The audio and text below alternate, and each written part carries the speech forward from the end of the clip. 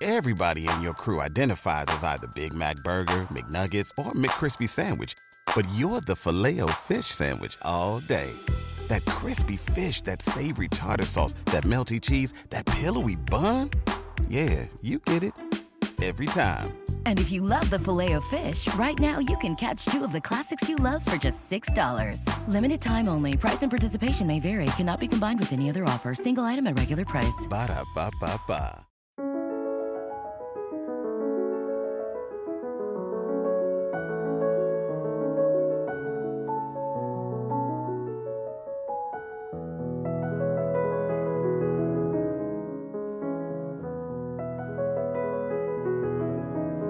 Episode 46, France's First Dynasty. In the first episode of this podcast, I talked about how the words France and French are not set, but are ever-evolving concepts. Related to this is the question, when did France begin? There are certainly precursors to France, going all the way back to the first humans in the territory. In the 19th and 20th centuries, French historians tried to connect their heritage to nos ancêtres les Gallois, our Gallic ancestors. But most histories view the Franks as the beginning of France and the French. The Franks were the last major migrating people to become dominant in the land that we now call France. It is their names, their customs, their history, and a version of their language that developed over time in a straight line to the present. While French people inherited many things from the Gauls and the pre-Celtic peoples, the Franks are generally viewed as the direct cultural, historical, and biological ancestors of the French. It's a bit hard to argue against it when, after all, France takes its name from Francia and the French from the Franks. Naturally, then, the Merovingians are often called France's first dynasty. From Clovis I to Childeric III, this dynasty, named after the semi-legendary King Merovic, led the Franks to expand Francia beyond western Germany and modern-day Belgium to encompass a vast area that included nearly all of modern-day metropolitan France.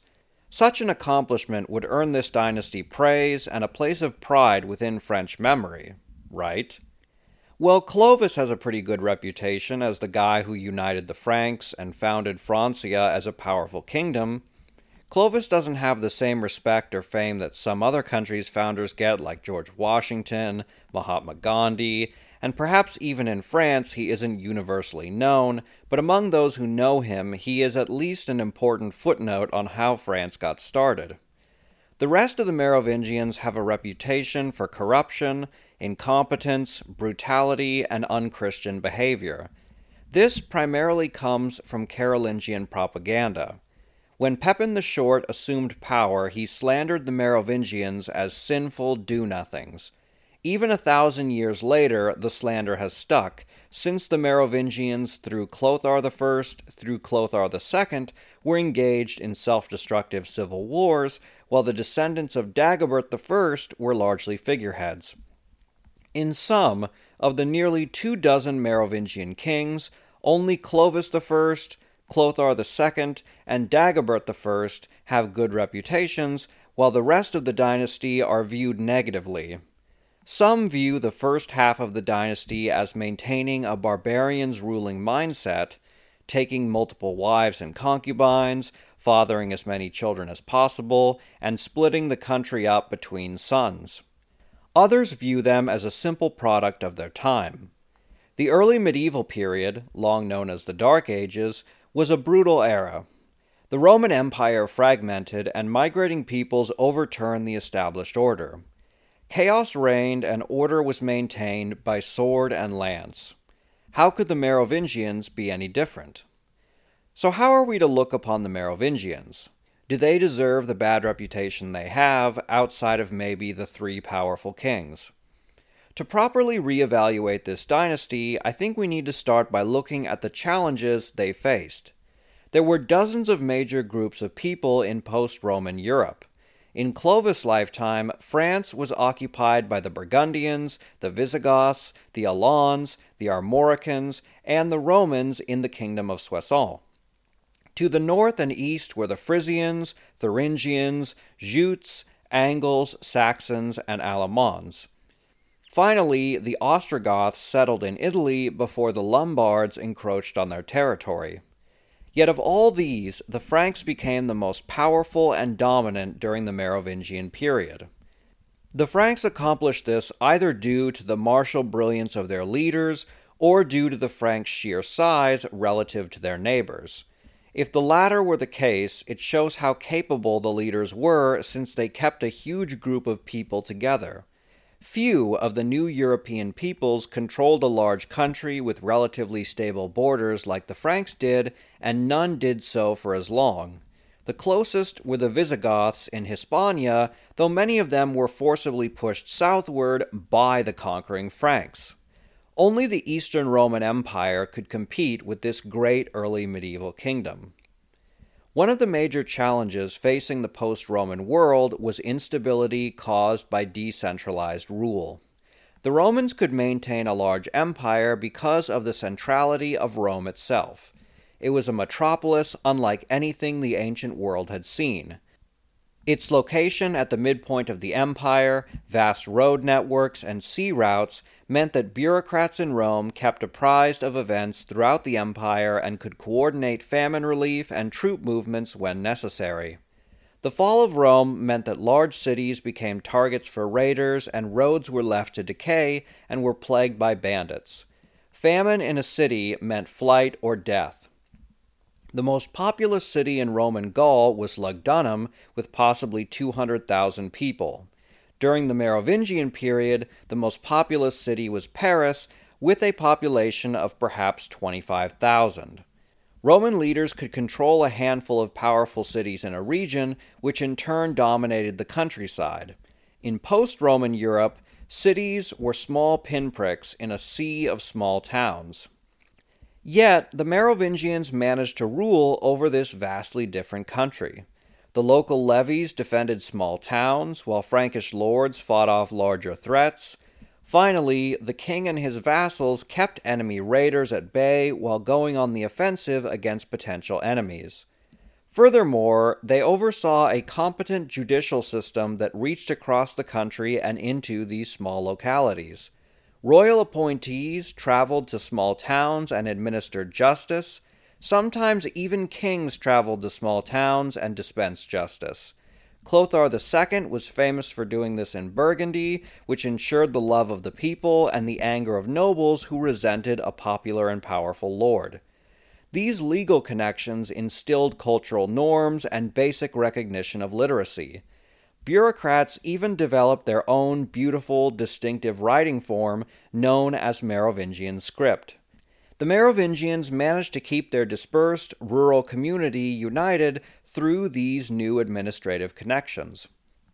Additionally, Francia doesn't seem to have had either the anti-tax riots or the roaming poor bandits of the Roman period.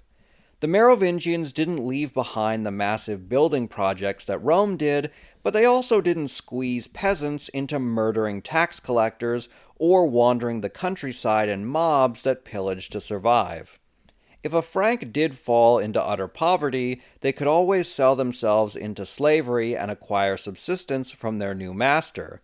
And as a bonus, Franks treated their slaves much better than the Romans did. The Merovingians could not recreate the urban glory of Rome, but they did manage to do what Rome and most of their barbarian neighbors couldn't. They developed a cohesive, workable medieval system. Merovingian Francia developed bipartite manorialism, which became one of the major European medieval social and economic organizational tools. Another challenge facing early medieval peoples was over religion. In 325, at the Council of Nicaea, Constantine tried to create a unified theology for Christianity. Despite his consistent persecution of those sects deemed heretical, Christianity never coalesced into one faith. By 476, Western and Northern Europe were divided between Catholic Christianity and Arianism. Catholicism was supported by the papacy in Rome and the Eastern Roman Empire, while Arianism was the majority belief of most barbarians. Clovis couldn't have known that adopting Catholicism would benefit his country in the long term. According to the record, his wife Clotilde convinced him to convert due to genuine piety. What's remarkable is that the Merovingians managed to develop a unified religious system that served the spiritual needs of their people, developed Francia's culture and literacy, and legitimized Frankish rule. Today's episode is brought to you by Factor. Factor provides fresh, never frozen, chef-crafted meals that are ready to eat in just 2 minutes. Factor includes a variety of plans, including Calorie Smart, Protein Plus, and Keto, among others. Factor is perfect for a busy routine, with high-quality, healthy food that fits into your daily schedule. Mouth-watering dishes like chicken and mushroom tetrazzini, cavatappi and Italian-style pork ragu, and artichoke and spinach chicken are all on this week's menu, and you don't want to miss out on those. In addition to savory meals, Factor offers snacks and wellness shots, the latter of which has become a personal favorite of mine. Go to factormeals.com/FrenchHistory50 and use the code FrenchHistory50 to get 50% off Factor meals. That again is factormeals.com/FrenchHistory50 and use the code FrenchHistory50. Sign up today. Your stomach will thank you. From the outset, Merovingian monarchs patronized monasteries, churches, shrines, and holy sites. These royals also recognized the importance of religious authority, and some even became bishops, abbots, or abbesses.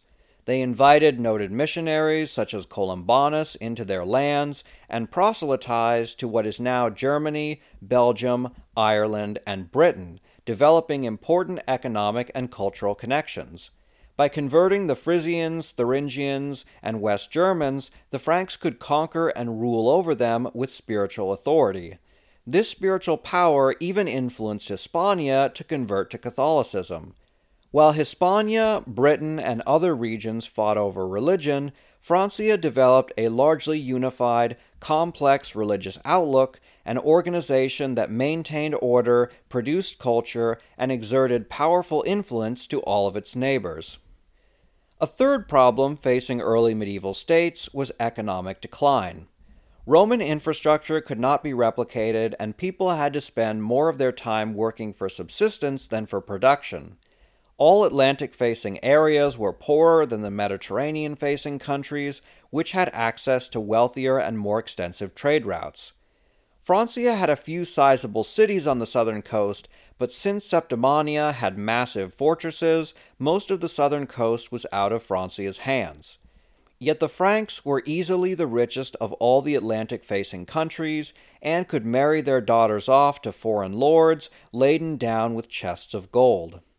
Foreign conquest, combined with raids into northern Hispania, northern Italy, and western Germany, pumped wealth into the country. Outside of force, the Merovingians maintained trade routes through their vast country and with the Byzantine Empire, through which they traded swords for Chinese silks and other goods. The Merovingians made many mistakes during their rule, but by comparison, look how long their dynasty and country lasted. Italy was a pockmarked battleground that was repeatedly invaded by new groups of peoples establishing their own polities. Ireland and Britain were split into numerous petty kingdoms. To Francia's east, many peoples were semi-migratory or lived in poorly developed, unstable polities based around powerful military leaders. The only neighboring kingdom that could compare was Visigothic Hispania, which fell around 714 to 716. The Franks faced many challenges, but they developed more culture, power, influence, and wealth than any people of the Great Migration period, except maybe the Visigoths. Meanwhile, Francia was the greatest European kingdom of its age, dwarfed only by Byzantium in the east. So now that we've talked about the challenges the Merovingians faced and their success, let's talk about their failures. Here we can divide the Merovingians in half, with Clovis I to Dagobert I representing the powerful warrior kings, and Clovis II to Childeric III being the Roi Fainéant, The most evident criticism of the warrior kings was that they divided the realm between their sons, which led to civil wars that weakened Francia. These divisions genuinely hurt Francia as the ambitious sons fought for their father's territory, but we have to remember there wasn't a good alternative. The Merovingians had to have numerous children in order to expand their house. The many children became bishops, abbots, or abbesses, married Frankish or foreign nobles, and bolstered the family's power. If the Merovingians didn't have many children, then their small family could be outnumbered by contentious lords.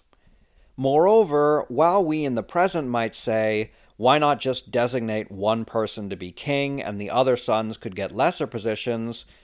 Well, look how that worked out in the Roman Empire. One-person rule doesn't ensure stability, as designating a leader showed the Praetorian Guard and the army that there was nothing special about a Caesar, and he could be replaced at will. Conversely, monarchs who get their position through birth are often incompetent and incapable of meeting the needs of their country. Early medieval Europe was rural and marked by bad communication and transportation. Most people were barely literate or even illiterate. They had very little access to education and spent most of their lives working for their own subsistence. These people were incapable of an advanced, stable, relatively equitable political system. In an era of continual, ever-present violence, a political leader's job was protecting his people, and that meant they had to be a warrior and had to be present when conflict broke out. Importantly, these warrior kings needed to be strong enough to smash external and internal threats, as the Merovingians defended their subjects and discouraged revolt. The civil wars did weaken Francia, and for that the Merovingians are at fault, but given that there was no alternative, this dynasty was not uniquely bloodthirsty or corrupt. Individual kings like Clothar I may have overdone the whole kinslaying thing, but as a whole, the dynasty was not necessarily any worse than any other during the period. Now we need to talk about the Roi Fainéant. Carolingian propaganda holds they were a corrupt, lazy, and incompetent series of rulers that were incapable of overseeing Francia. I agree that they were incapable because they were children. When I was 9, wearing my Ninja Turtles costume, I wasn't ready to rule a kingdom. How could we expect any of these children to do that? Meanwhile, these later kings had little power by this time due to nobles usurping power from the child kings, so we can't blame corruption in the kingdom on them. Additionally, some later Merovingians had reputations as competent, benevolent leaders, as is the case with Childebert III, also known as Childebert the Just, for his fair and wise judgments. So now that we've looked at the Merovingian dynasty's successes, failures, and the challenges that define them, what is their legacy? Religiously, their rule was a high point as Francia's missionaries proselytized to the British Isles, Central Europe, and supported Catholics in Hispania and Italy, making it one of the most religiously impactful countries in the world at the time. Culturally, the Merovingians developed poetry, art, and even new writing styles, and helped maintain and develop literacy. They adapted their law and administrative system to fit the rural landscape. They were economically vibrant and the most successful Atlantic-facing country. They were a military powerhouse and the most dominant force west of Byzantium. Far from the failure that they are often depicted as, the Merovingians took a large group of different tribes and united them through culture, religion, law, and administrative innovations. The Franks settled into one place and established a country more successfully than any of the other peoples that moved west through Europe during the Great Migration period. This incredible accomplishment owes a lot to the Merovingians. But we can't give them all the credit because often France's first dynasty made great decisions for unrelated reasons. Clovis converted his people due to the personal arguments of his wife, not any long-term plan to ally with Byzantium and Italy. Often Merovingians joined the church because they wanted to make amends for their family's sins, as was the case with Clotilde abandoning politics to focus more on religion after her son Clothar murdered 2 of her grandsons, or when Radigan fled from Clothar and sought sanctuary at Poitiers. If you haven't guessed already, Clothar was a pretty bad guy. Meanwhile, Merovingian law largely derived from Salic law and Roman law. Through wisdom, force, luck, and happenstance, the Merovingians built on what came before and left behind one of the greatest kingdoms of the period. In retrospect, this was truly incredible since during the late Roman Empire, Gaul was one of the poorest regions, racked with political chaos, poorer infrastructure, and consistent raids and brigandy. But while post-Roman Italy, the Balkans, and North Africa became poorer and weaker, in some ways, Francia exceeded late Roman Gaul.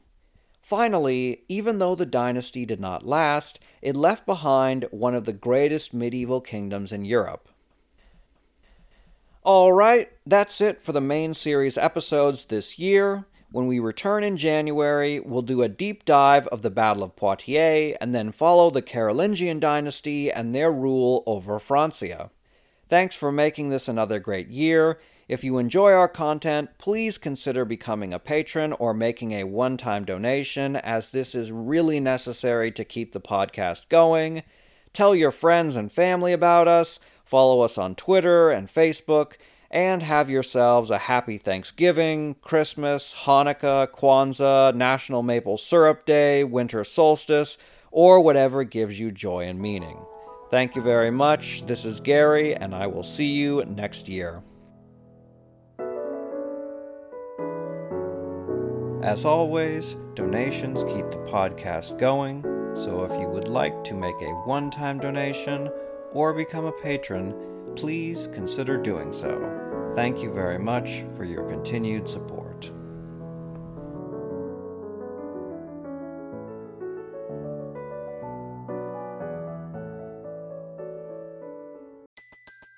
Everybody in your crew identifies as either Big Mac Burger, McNuggets, or McCrispy Sandwich.